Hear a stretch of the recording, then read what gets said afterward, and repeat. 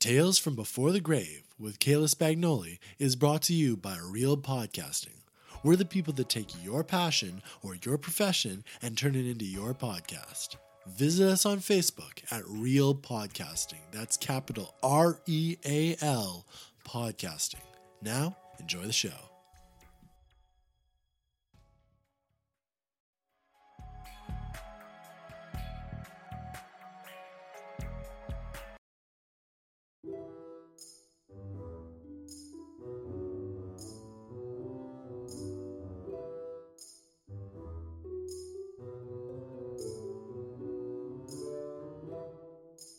And welcome, everybody. We're back in the lab. It's another episode of Tales from Before the Grave.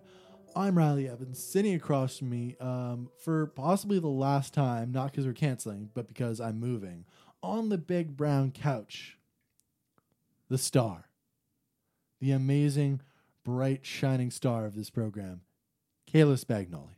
Happy New Year. Happy New Year, everybody. Hope you were safe, enjoyed your families or your friends or whoever you decided to spend your holidays with. But we are back here and we're back down to business. We've got some interesting stuff today. Kayla, you actually went to a funeral. Yeah, I did. Was it someone in your family, somebody else's family? What was the situation? So this person is somebody I didn't actually get to meet when she was alive, unfortunately. So my partner's friend's mom is the person who passed away. Well, that's sad. It is sad, especially because this guy already lost his dad to cancer, then he lost his mom to cancer, and he's an only child.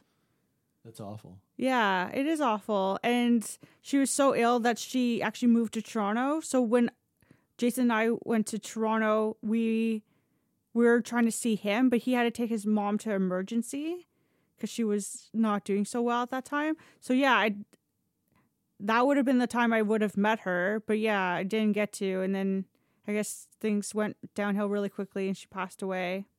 Well, it's very sorry to hear. But yeah.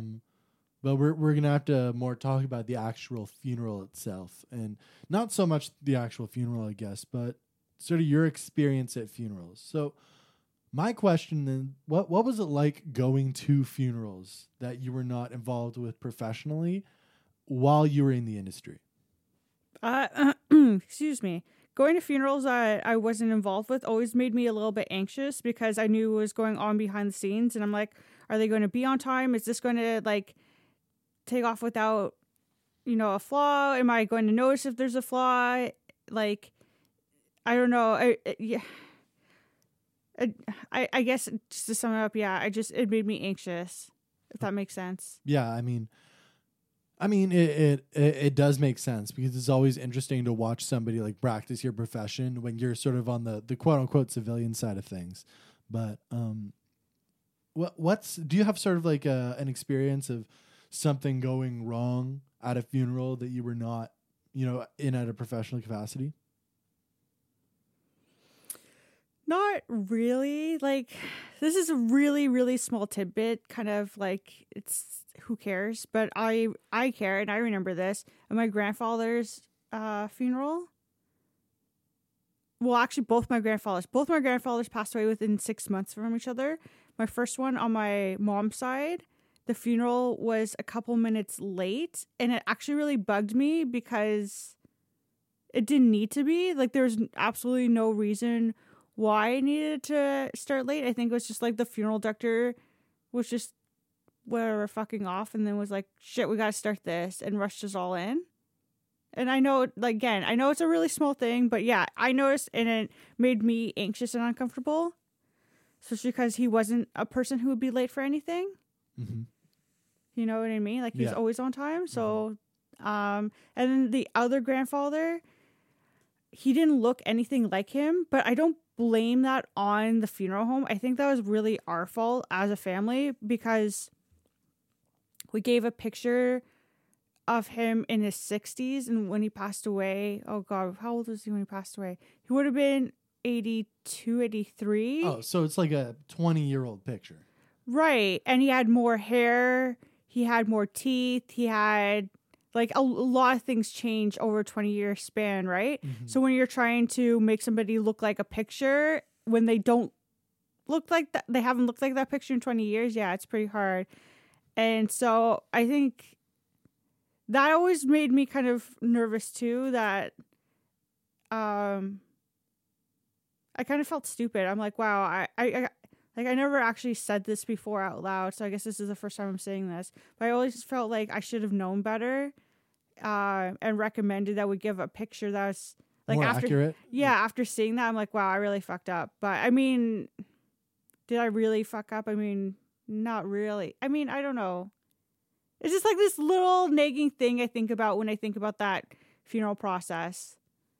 I also kind of think the funeral home should have asked for a more recent photo. Like, hi, I noticed this looks nothing like him. Can we have a more recent photo? And that's what I think it would come down to, is that, yes, you happen to be you were a funeral director at the time, right? Okay, you'd already left? Yeah, by this time, yeah, I wasn't a funeral director. Okay. Had you started PR school yet? Yeah. For this funeral, yeah, I was, yeah. Okay. So it was like this time 2 years ago. Okay.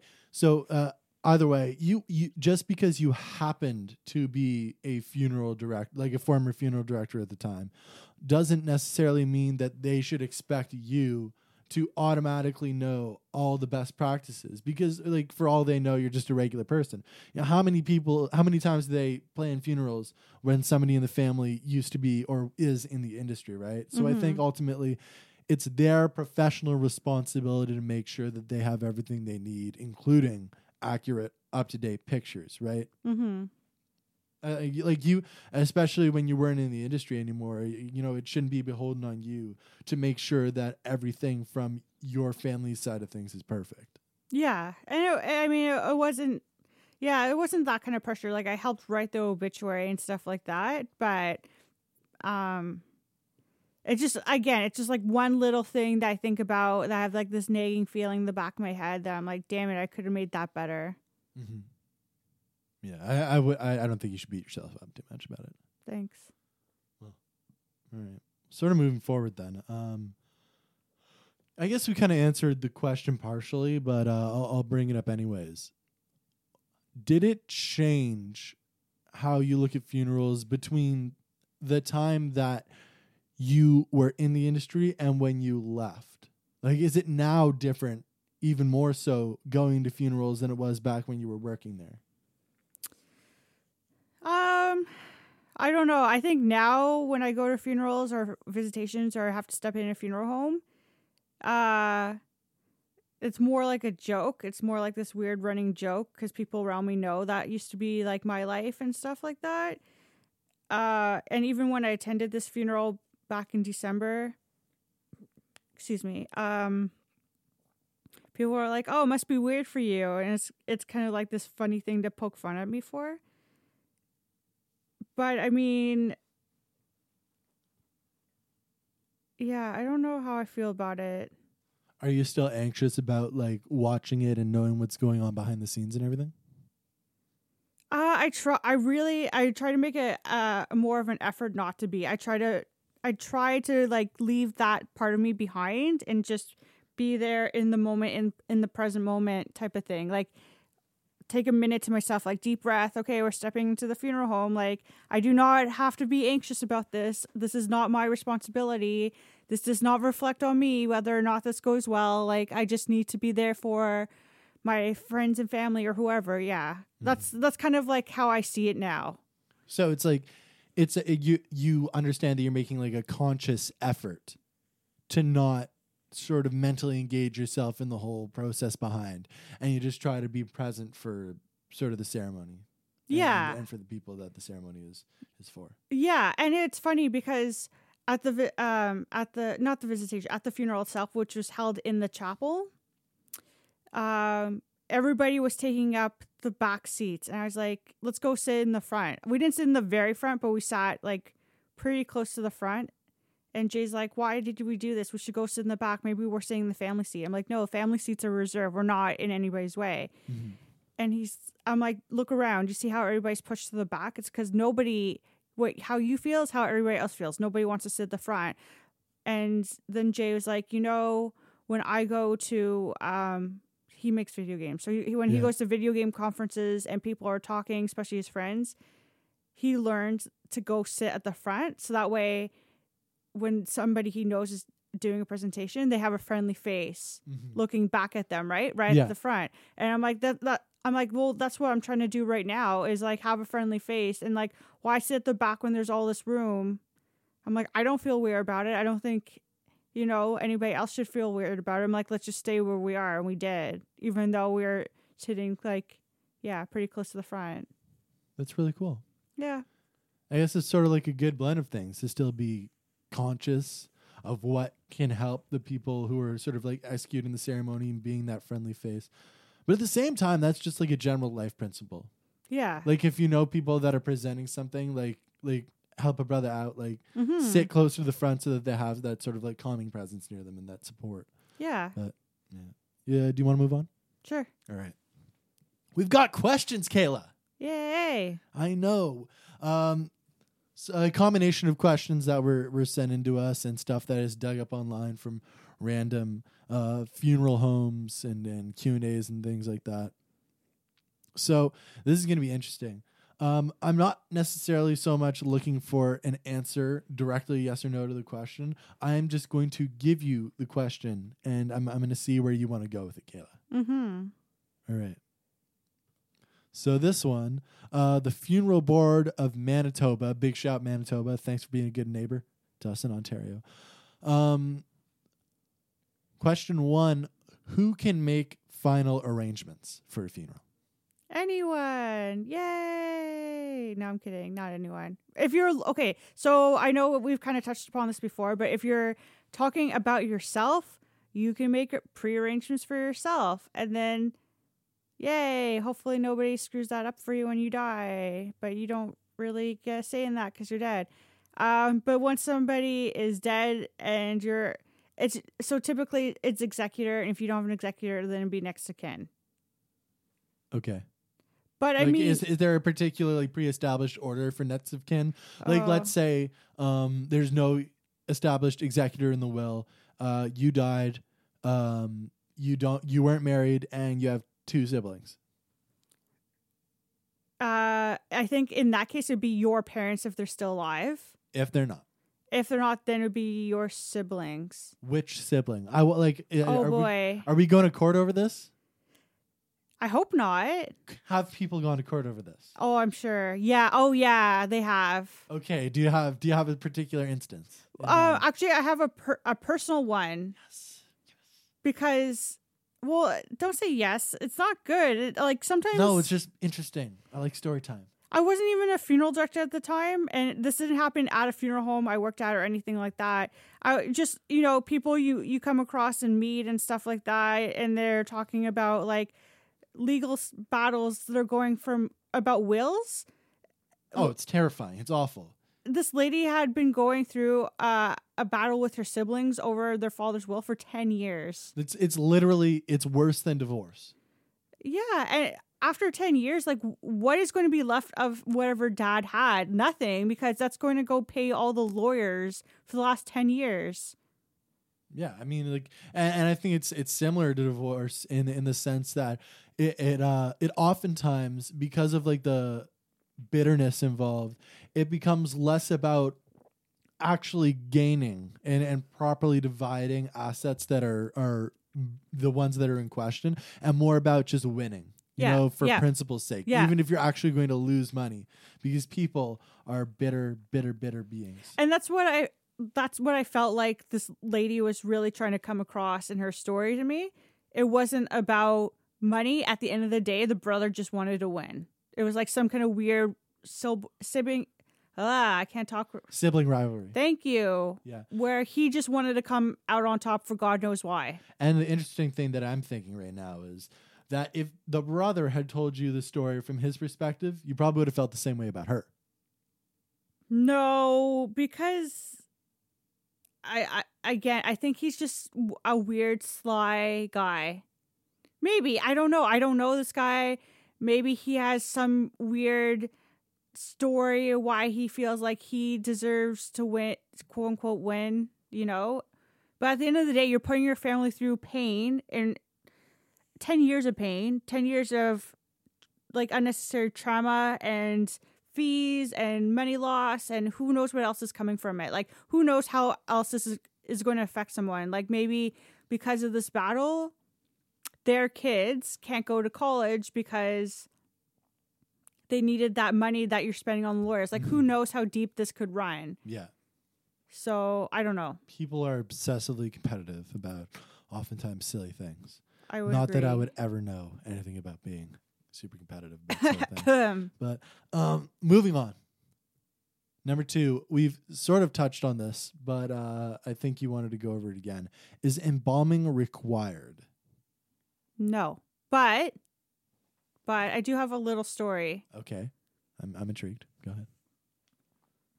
It's not required, but again, if you're going to be viewed, I wouldn't say in any capacity, because sometimes they have IDs, like, so identifications, where a funeral home will just be like, I just need anybody. It could be a neighbor, it could be a friend, to agree this is so-and-so before we cremate them. Like, some funeral homes have that policy in effect.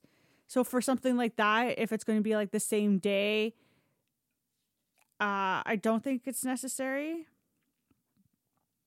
But I mean, there has been circumstances where embalming really was necessary. I think. Okay, so there's a condition that some bodies go through when they die or when they start decomposing, and it's called tissue gas. Tissue gas is when there's a bacterium in the bloodstream, and it causes the body to go through decomposition, but like at a weird faster rate, and it affects the body differently than like a normal body going through it. Usually what happens is body swells, and if you push on the like where the swelling is, it makes this weird crinkling noise, kind of like snap, crackle, pop, like that kind of noise. That's awful. Yeah. That's terrible. Yeah. And their tongue swells up, and sometimes it swells to the point you can't put it back in their mouth. Well, what would you do then? What would you do?